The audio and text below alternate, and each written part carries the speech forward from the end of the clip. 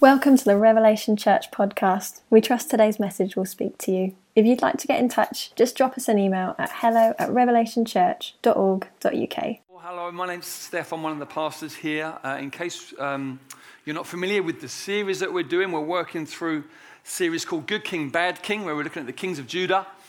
And today we get to Zedekiah, the last king. Or is he?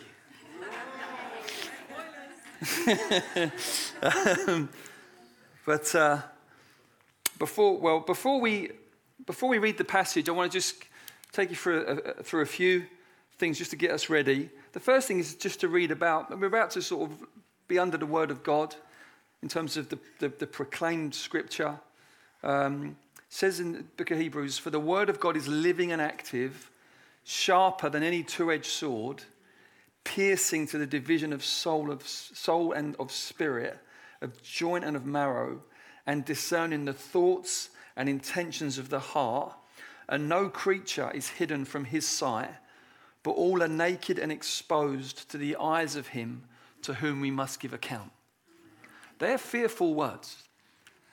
They're words that are actually supposed to make you tremble. If you're complacent, if you're kind of playing around with spiritual things and think it's fine, no one sees, no one knows, these words are supposed to make you tremble. That's what they're there for. If you're sincerely trying to follow Christ, but very, very aware of your weakness in it, then the next bit is for you. Since then, we have a great high priest who has passed through the heavens, Jesus, the Son of God. Let us hold fast our confession, for we don't have a high priest who is unable to sympathize with our weaknesses. Few. But one who in every respect has been tempted as we are, yet without sin. Let us then with confidence draw near to the throne of grace, that we may receive mercy and find grace to help in time of need. Amen? Oh, thank you, Lord. He is merciful. He's holy and he's merciful. And these are amazing truths that we need to live in both of those. And if you do away with one or the other, you end up in the wrong place. He's holy and he's merciful. And we're looking at the stories of these kings. And after Solomon, we had Rehoboam. Under his rule, the kingdom split in two, 10 tribes to the north, 2 tribes to the south. The tribes to the north are referred to from then on as Israel, the tribes to the south as Judah. Israel did not have one good king. It's bad king, bad king. Okay? Judah's good king, bad king. Israel's bad king, bad king. And around 721 BC, the northern nation was invaded by the Assyrians and completely overrun. And one of the Assyrians, their policies when they would invade a nation is that they would deliberately displace people to kind of dilute the kind of sense of cultural identity. And they would deliberately, so what in the nations they would go to, they would displace and put people here and people there. And then inevitably over time, people from these different cultures would intermarry. And what it would do, it would break down the kind of sense of cultural distinction that would be necessary to be able to revolt against the Assyrians. So everything becomes kind of mixed and it's easier for them to rule. The Assyrians got into Judah and they got just outside Jerusalem. And if any of you are familiar with the story of Hezekiah, when you got King Sennacherib and they're all surrounding Jerusalem, making these great boasts, and King Sennacherib makes this great boast, about all of the nations that he's defeated. But then he takes a wrong step. And he begins to talk about the gods that he has defeated. And he says, what makes you think that your God is going to be any different? At that point, everyone winces and steps back. Because, of course, the gods of the other nations are man-made gods. They are the product of the imagination of a person. Whereas this God is the God of heaven and of earth. And we are the product of his imagination. So it's a completely different dynamic. So he begins to boast against his God. And then that night, the angel of the Lord goes out and destroys 185,000 Assyrians. And they head back to Assyria with their head between their tail. And you can find evidence of this in the British Museum. Okay, this is what happened. This is what happened. Crossed the line. Judah was protected. But the problem was that the kings continued in their corruption and dragging the nation into all kinds of stuff we looked at last week. If you want to know what they were into, listen to last week's sermon. Reams and reams and reams of terrible things. And in the end, God says, you're going to be overthrown as well. But then you'll get a good king, and because the king was repentant and contrite, God was like, okay, we're going to hold it off for now because of you. We're going to wait until a further time. And then you get a bad king, and again, God's long-suffering, his patience pushed to the limit. Then you get a good king. God says, okay, we're going to hold off. And in it, you see the holiness of God, but you see the patience of God. And you're introduced to this concept, which we're probably not very familiar with. But I'm going to read to you from very, very early scripture, Genesis 15, when God is promising Abraham the land and this covenant that he makes with Abraham. And there's this really unusual phrase where he says this to Abraham. He's talking about, he's predicting that Abraham's descendants will go and they will be under the rule of Egypt for centuries. All of that is predicted here. And then he says this, he says, as for you, you shall go to your fathers in peace. You'll be buried in a good old age. And they shall come back here in the 4th generation. And he says this, for the iniquity of the Amorites is not yet complete. What a strange phrase. Now, the Amorites were the people that currently were living in what we call the Promised Land. That's where they were living.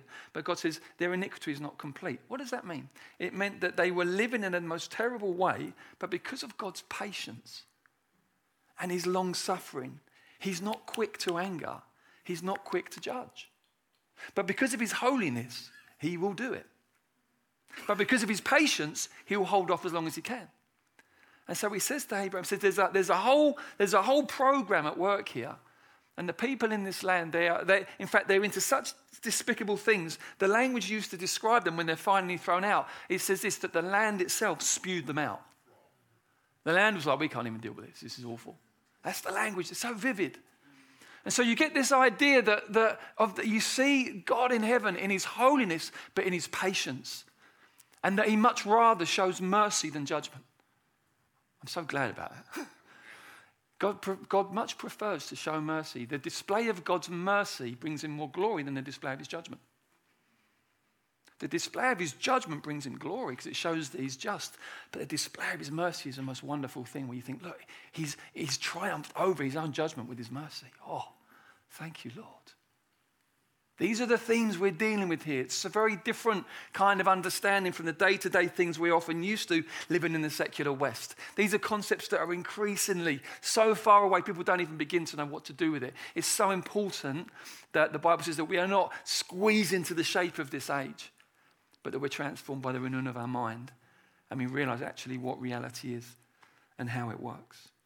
Now, by the time we get to Zedekiah, just to sort of give you a bit of a sense of context, by this point, Judah is a vassal state of Babylon, which means this, is that there's already been a number of invasions by Babylon, and essentially Judah has had to capitulate its sovereignty, really. They're allowed to officially exist as a nation, but it's the king of Babylon who decides who the king is, and basically they have to pay tribute. It's that whole idea. They're allowed to exist, but at any moment, Nebuchadnezzar and Babylon could just squash them. Okay, so they've lost their glory. The days of David and Solomon are a distant memory. They're a vassal state.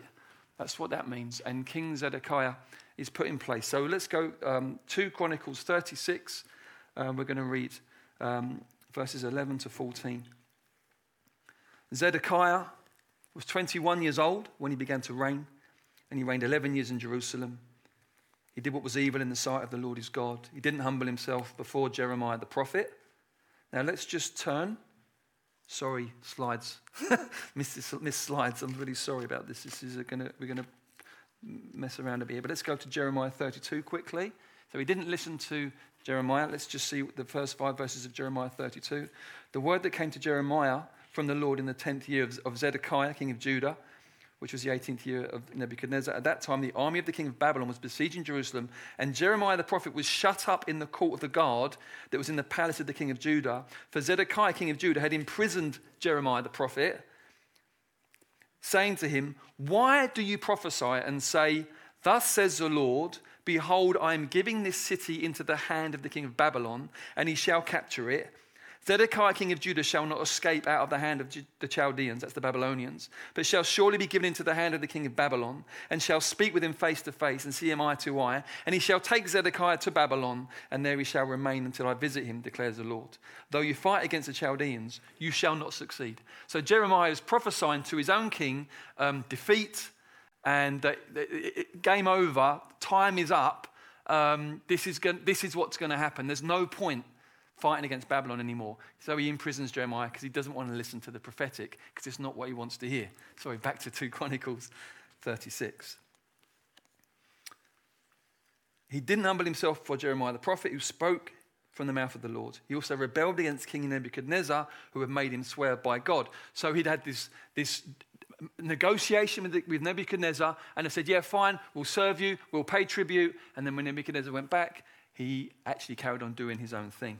He stiffened his neck and hardened his heart against turning to the Lord, the God of Israel. All the officers of the priests and the people likewise were exceedingly unfaithful, following all the abominations of the nations, and they polluted the house of the Lord that he had made holy in Jerusalem. Let's pray.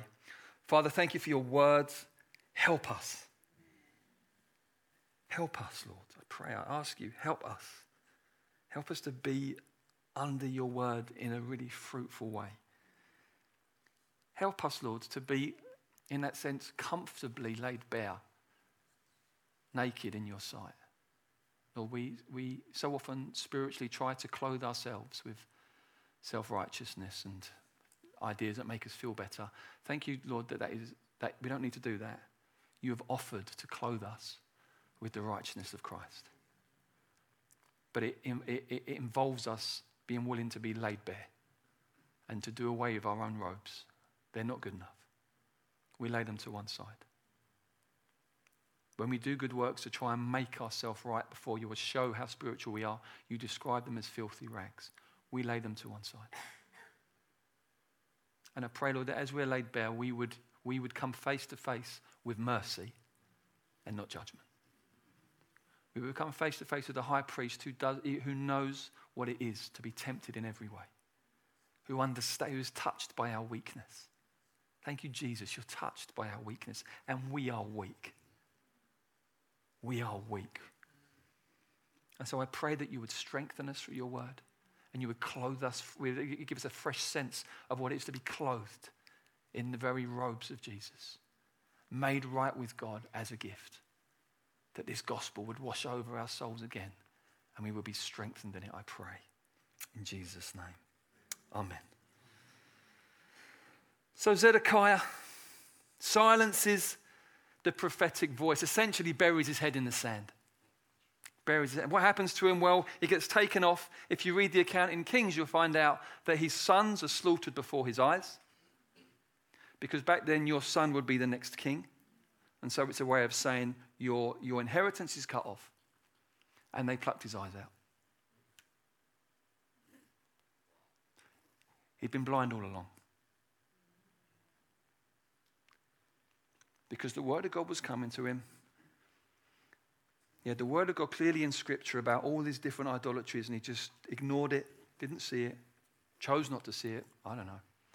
The prophetic word comes, won't listen, stiffened his neck, buried it in the sand. Judgment comes. It's an awful story, terrible, terrible things. It's a bloody age. Why didn't he listen? Well, if we go somewhere else in Jeremiah, if we go to Jeremiah chapter 7 just quickly, it's quite an interesting little thing that Jeremiah prophesies earlier in his ministry. And he picks out something that, you just feel like, I could very much imagine Zedekiah really doing exactly this. He says, Jeremiah chapter 7, verse 3, thus says the Lord of hosts, the God of Israel, amend your ways and your deeds, and I'll let you dwell in this place. Don't trust in these deceptive words. Here are the deceptive words. This is the temple of the Lord, the temple of the Lord, the temple of the Lord. Funny, isn't it? Then he goes on, he says, if you truly amend your ways and your deeds, if you truly execute justice with one another, if you don't oppress the sojourner, the fatherless or the widow, or shed innocent blood in this place, if you don't go after other gods to your own harm, I'll let you dwell in this place, in the land I gave of old to your fathers forever. You trust in deceptive words to no avail. So what they were doing was they were going, it's the temple of the Lord. Now, obviously, when the temple had been built, there were these great things that God had spoke about it, great intentions in the heart of God. It would be a house of prayer for the nations, all this amazing thing. But what had happened was in the minds of the people, they'd kind of emptied out all of the substance of God's ways, God's character, righteousness, justice, just scooped that all out of that. And so they just left with this empty shell, the temple, and then they'd kind of stood in it as a kind of refuge. We can do what we like. Why? Because the temple of the Lord, the temple of the Lord. And God is going, these are deceptive words. What you've done is you've pulled the heart out of what this was all about. And it's become a religious superstition. It's a bit like people who wear a cross and think that somehow there's going to be some sort of protection. Like, if you want to wear a cross, that's fine. Please don't make it your refuge. Why would you want that to be your refuge when the Lord your God could be your refuge? It's a completely different thing. I'm not saying you can't have the Lord your God your refuge and wear a cross. Please hear what I'm saying. But when you put some kind of thing in there or things like that, God's looking on going, what are you doing? You don't need to do that. Things can easily come in and you find a kind of refuge in them and you don't need to. He took refuge in, there's a sense of, we're the people of Israel. We're God's chosen. And God's going, well, if you're my chosen, then there's a kind of certain responsibility upon you. You can't then just live how you please and then use that as a refuge. You see, there's this dynamic. Now, what I want to really spend the rest of this sermon doing is asking quite a provocative question. Because actually, our whole confidence is built on the perfections of another. Right? So if you've got true gospel confidence, if you're truly a Christian, your whole foundation is based on the righteous life, the awful death, the glorious resurrection of someone else. And it's not you. Of Jesus. Your entire confidence is built on that. And I want to ask the question, how do we do that in a way that isn't like Zedekiah in the temple? Where you go, Jesus, Jesus. But really you're doing what you like. Because Jesus is the true temple. The temple was just a type. Jesus is the true temple, which is why Jesus had destroyed this temple and I will raise it up in 3 days. He is the temple. He's the fulfillment of temple imagery. And so how do we make sure, how does it work as Christians? And I want to take you through a few verses in Romans just to explain how this works so that we don't become Zedekiahs. Look at your neighbour and tell them, don't become a Zedekiah.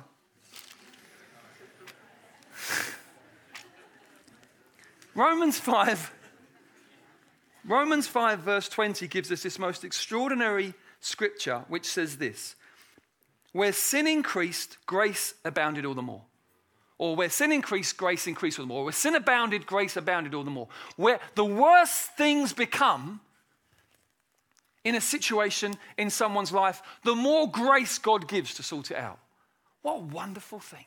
Can we just stop for a minute on that? Because actually, a lot of people, especially if you was brought up in church, have never grasped this. A lot of people go to church week on week, they're part of church Christian life, they know something of the gospel and the grace of God, but when you get to the foundations, it's grace mixed with something else. It's grace mixed with, yes, but I do this and I do that. Listen, that is a false foundation. Right? The Bible says this: where sin increased, grace increased all the more. The Bible says there's only one foundation you can lay, and that's Jesus Christ. Where your feet are entirely upon him, where your hope is entirely in him. And sometimes I have found myself as a Christian where I've been feeling really spiritual. I don't know, maybe I had a really great prayer time yesterday. Or even this morning. Maybe God used me in some way. And I find myself feeling kind of really vigorously confident in the presence of God. And I think the Lord's looking on going, no, I don't reckon that doesn't smell like Jesus. That smells like something else. And there are other times where I'm in the presence of God just about. Just about. And I'm like, I can't even get the words out. It's more of a sigh than a prayer, and a sense of, God have mercy. But the reason I'm confident to say those words is because I know I'm in Christ. And I think in that moment, the Father's going, I know that smell. I know that. That's the gospel. That's Jesus. And it's a bit like when Jesus told the parable of the tax collector and the Pharisee and the Pharisee. I thank you that I pray and I fast and this sort of stuff. And the other one's beating his breast. God, have mercy on me, a sinner. Which one went away justified, Jesus said? This one.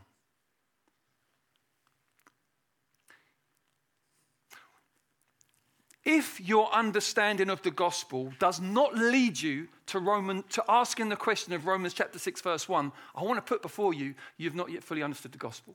Romans 6 verse 1 says this, what shall we say then? Are we to continue in sin that grace may abound?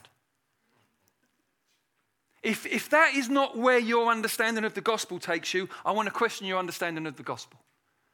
That's where it should go. You should at least at some point ask that question. Hold on a minute. Are you telling me that the more sin there is, the more grace God gives? And I like grace. And I want more grace. So maybe if I sin more, I'll experience more grace. Let me put it to you. If you ask that question, you've understood the gospel. Well done. Well done, you've actually heard it. You actually get it.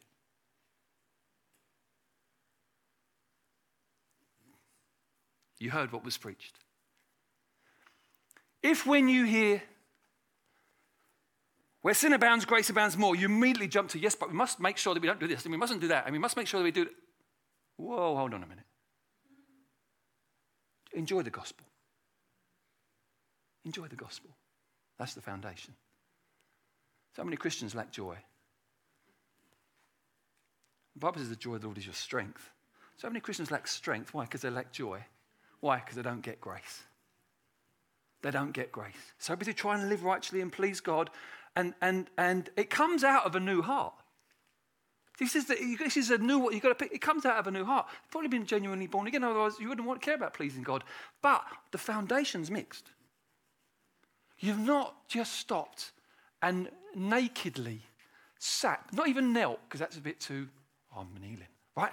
Sat, maybe even sun lounged, spiritually naked in the presence of God with nothing to give.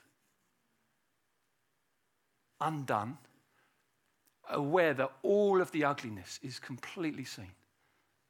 The pride, the lust, the self-obsession, the bitterness, the cowardice, it's all there. It's all out there. It's all out there. And you have one word on your lips, and that word is Jesus. And God declares you righteous. God declares you righteous. To such an extent that no matter what amazing things you do for the rest of your Christian life, you will never be more righteous than in that moment. Because when God declares you righteous, you're righteous. It's not righteous but. It's the gospel. And you turn away from all other confidences and say, Jesus, I've really, it's not just that I've sinned, it's my very makeup. It's covered in it. My very constitution is just covered in it. And it's awful. Please forgive me. Please have mercy on me. Where sin abounds, grace abounds more. You think, how can God do that? The cross. The cross. He who knew no sin became sin. God made him who knew no sin to become sin. God laid on him the iniquity of us all. All of that ugliness, all of that pride, all of that laid on him. He willingly bore our sins in his body, took it in himself out of love. This is the love of the Father, the love of the Son. He did it in the power of the Holy Spirit, the love of the Holy Spirit working salvation for us. This is what God has done. You say, why? Love. God is under no obligation to do this. He does it out of love. This is the love of God. reaching in and dealing with all of the problems, all of the barriers between you and him, and completely declaring you righteous in Christ before anyone who will hear it, particularly the accuser. This is good news, folks. This is beautiful. And then you might say, but how do I make sure that I can enjoy that and not be a Zedekiah, not pretend? Well, it goes on. Shall we continue sin that grace may abound? By no means. Here's the answer. How can we who died to sin still live in it? When you come to Jesus like that, a miracle happens called regeneration. You're born again. As Rich so wonderfully unpacked earlier, you're given a brand new heart. Okay? You've died to the rule of sin. You've come out of the kind of economy of sin and all of that and law and trying to get yourself right enough for God, and you are brought into the economy of grace with a brand new heart. And so you're not who you were. You've died to sin. And so again, so many Christians don't get this. What they do is they look at their attitudes, they look at the things that aren't right and perfect, and they just go, man alive, God, dear, God must be really angry with me, whatever. Right, that's the wrong starting point. The right starting point is this: I have died with Jesus on the cross. Right? It wasn't just him who died there. I have been crucified with Christ. It's no longer I who live, but Christ lives in me. And the life I now live in the flesh, I live by faith in the Son of God who loved me and gave himself up for me. I've been buried with Christ through baptism into death. Buried, dead and buried. And then raised into the newness of life with him. I am not who I was. I'm dead to sin.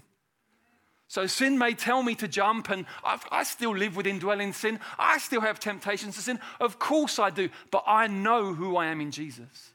And therefore I don't need to yield to the authority of sin in my life. And we all stumble in many ways and we make mistakes, but we get up quickly and we keep short accounts with God, and our heads don't go down. Why? Because we know we've been made brand new in Jesus. And we've been given the gift of the Holy Spirit. And we know that if God justified me when I was in that state, of course he's going to see things through to glory. Amen? If I came to him utterly corrupt and his response was mercy and salvation, of course he's going to walk with me right through and bring me to glory. He is faithful to his plan and to his people. Amen. And so, brothers and sisters, be assured. Be assured, if you have come to know Jesus Christ, if you have been given that brand new heart, there is at the very core of you a heart that beats for Jesus, for righteousness, for purity. That's the deepest thing about you. Underneath that, there's not the real core of sin and corruption.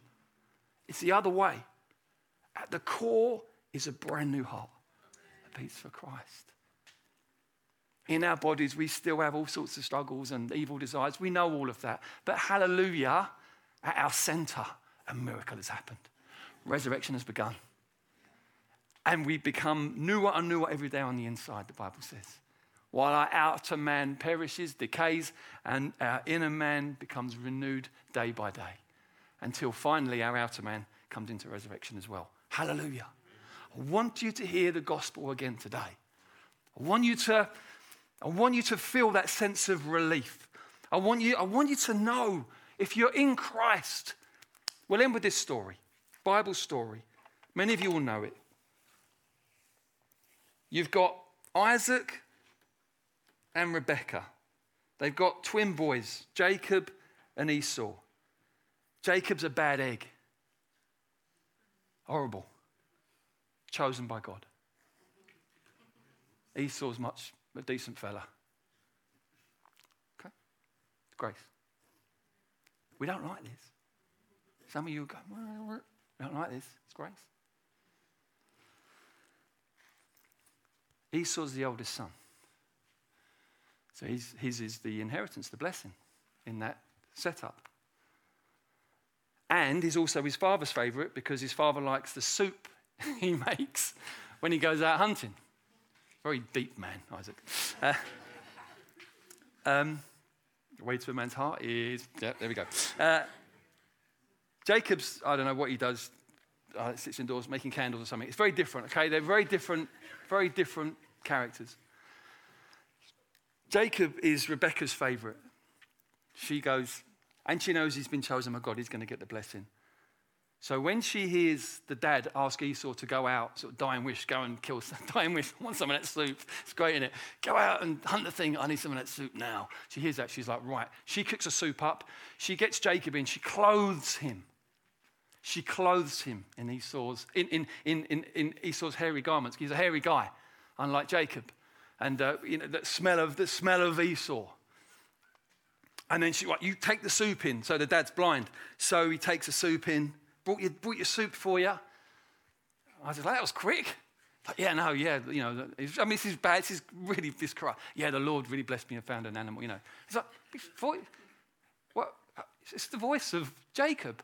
Come close. So he comes close, and as he comes close, the father smells. Who does the father smell? Jacob's hidden in Esau, and the father blesses. That's the gospel. But without any deception. Hallelujah. So we haven't got, some of you are waiting to be found out. Or I've just touched something there. Some of you are waiting to be found out. If you are sincerely in Christ, what I mean by that is that you have put your trust in him. And you are clinging on to him for your righteousness. Okay? You're not going to be found out. You're going to be covered. That's the heart of God. And be covered. Right? But you're hidden in Christ. So when you come near to the Father, he goes, oh. And he speaks blessing. Which is why the Bible says that we receive every spiritual blessing in heavenly places in Christ. You're hidden in him. That's why the Bible says we are the aroma of Christ to God. That's what it says. To God. And then to others, to some we smell of life, to others we smell of death. But to God, he smells Christ. Why? He's clothed. God arranged this whole thing in the gospel. This is the love of God, the grace of God. This is how God deals with his holiness, preserving his holiness, dealing with sin, but being able to receive sinners. This is the mercy of God. This is why we gather. This is why we willingly learn how to pick up our cross and die to ourselves daily. We've seen something bigger. We've seen something better. We want others to know. We want others to know this eternal life that we are already in. We want others to know this joy, this forgiveness. It's why we do what we do. It's why we are. It's what we're about as a church. We want others to know, don't we? I'm going to end just in prayer. I'm going to pray that if you just know your foundation's mixed, as I pray, just say to the Lord, I want my foundation to be Jesus alone. I'm going to stop clinging to self-righteousness, my own little things. Listen, you add anything to Jesus, you've taken away from the situation. Don't do it. He's complete. You add to him, you mess it up. Don't. Come to the Father on the basis of Christ's righteousness alone. Some of you, maybe you're churchgoers, but you're not born again. You've never even heard this. This is new to you. Listen, the price for your sin has been paid. Leave it at the cross. Cling to Jesus with your whole heart. Call on his name. Turn away from all the stuff that's not about him. Just turn to him wholeheartedly. He will save you. You will know it. You're new. You're born. You'll know it. You think, something's happened. I'm changed. New desires, new longings. The world's no longer black and white. It's in colour. You'll know it. The Spirit of God come and dwell in you.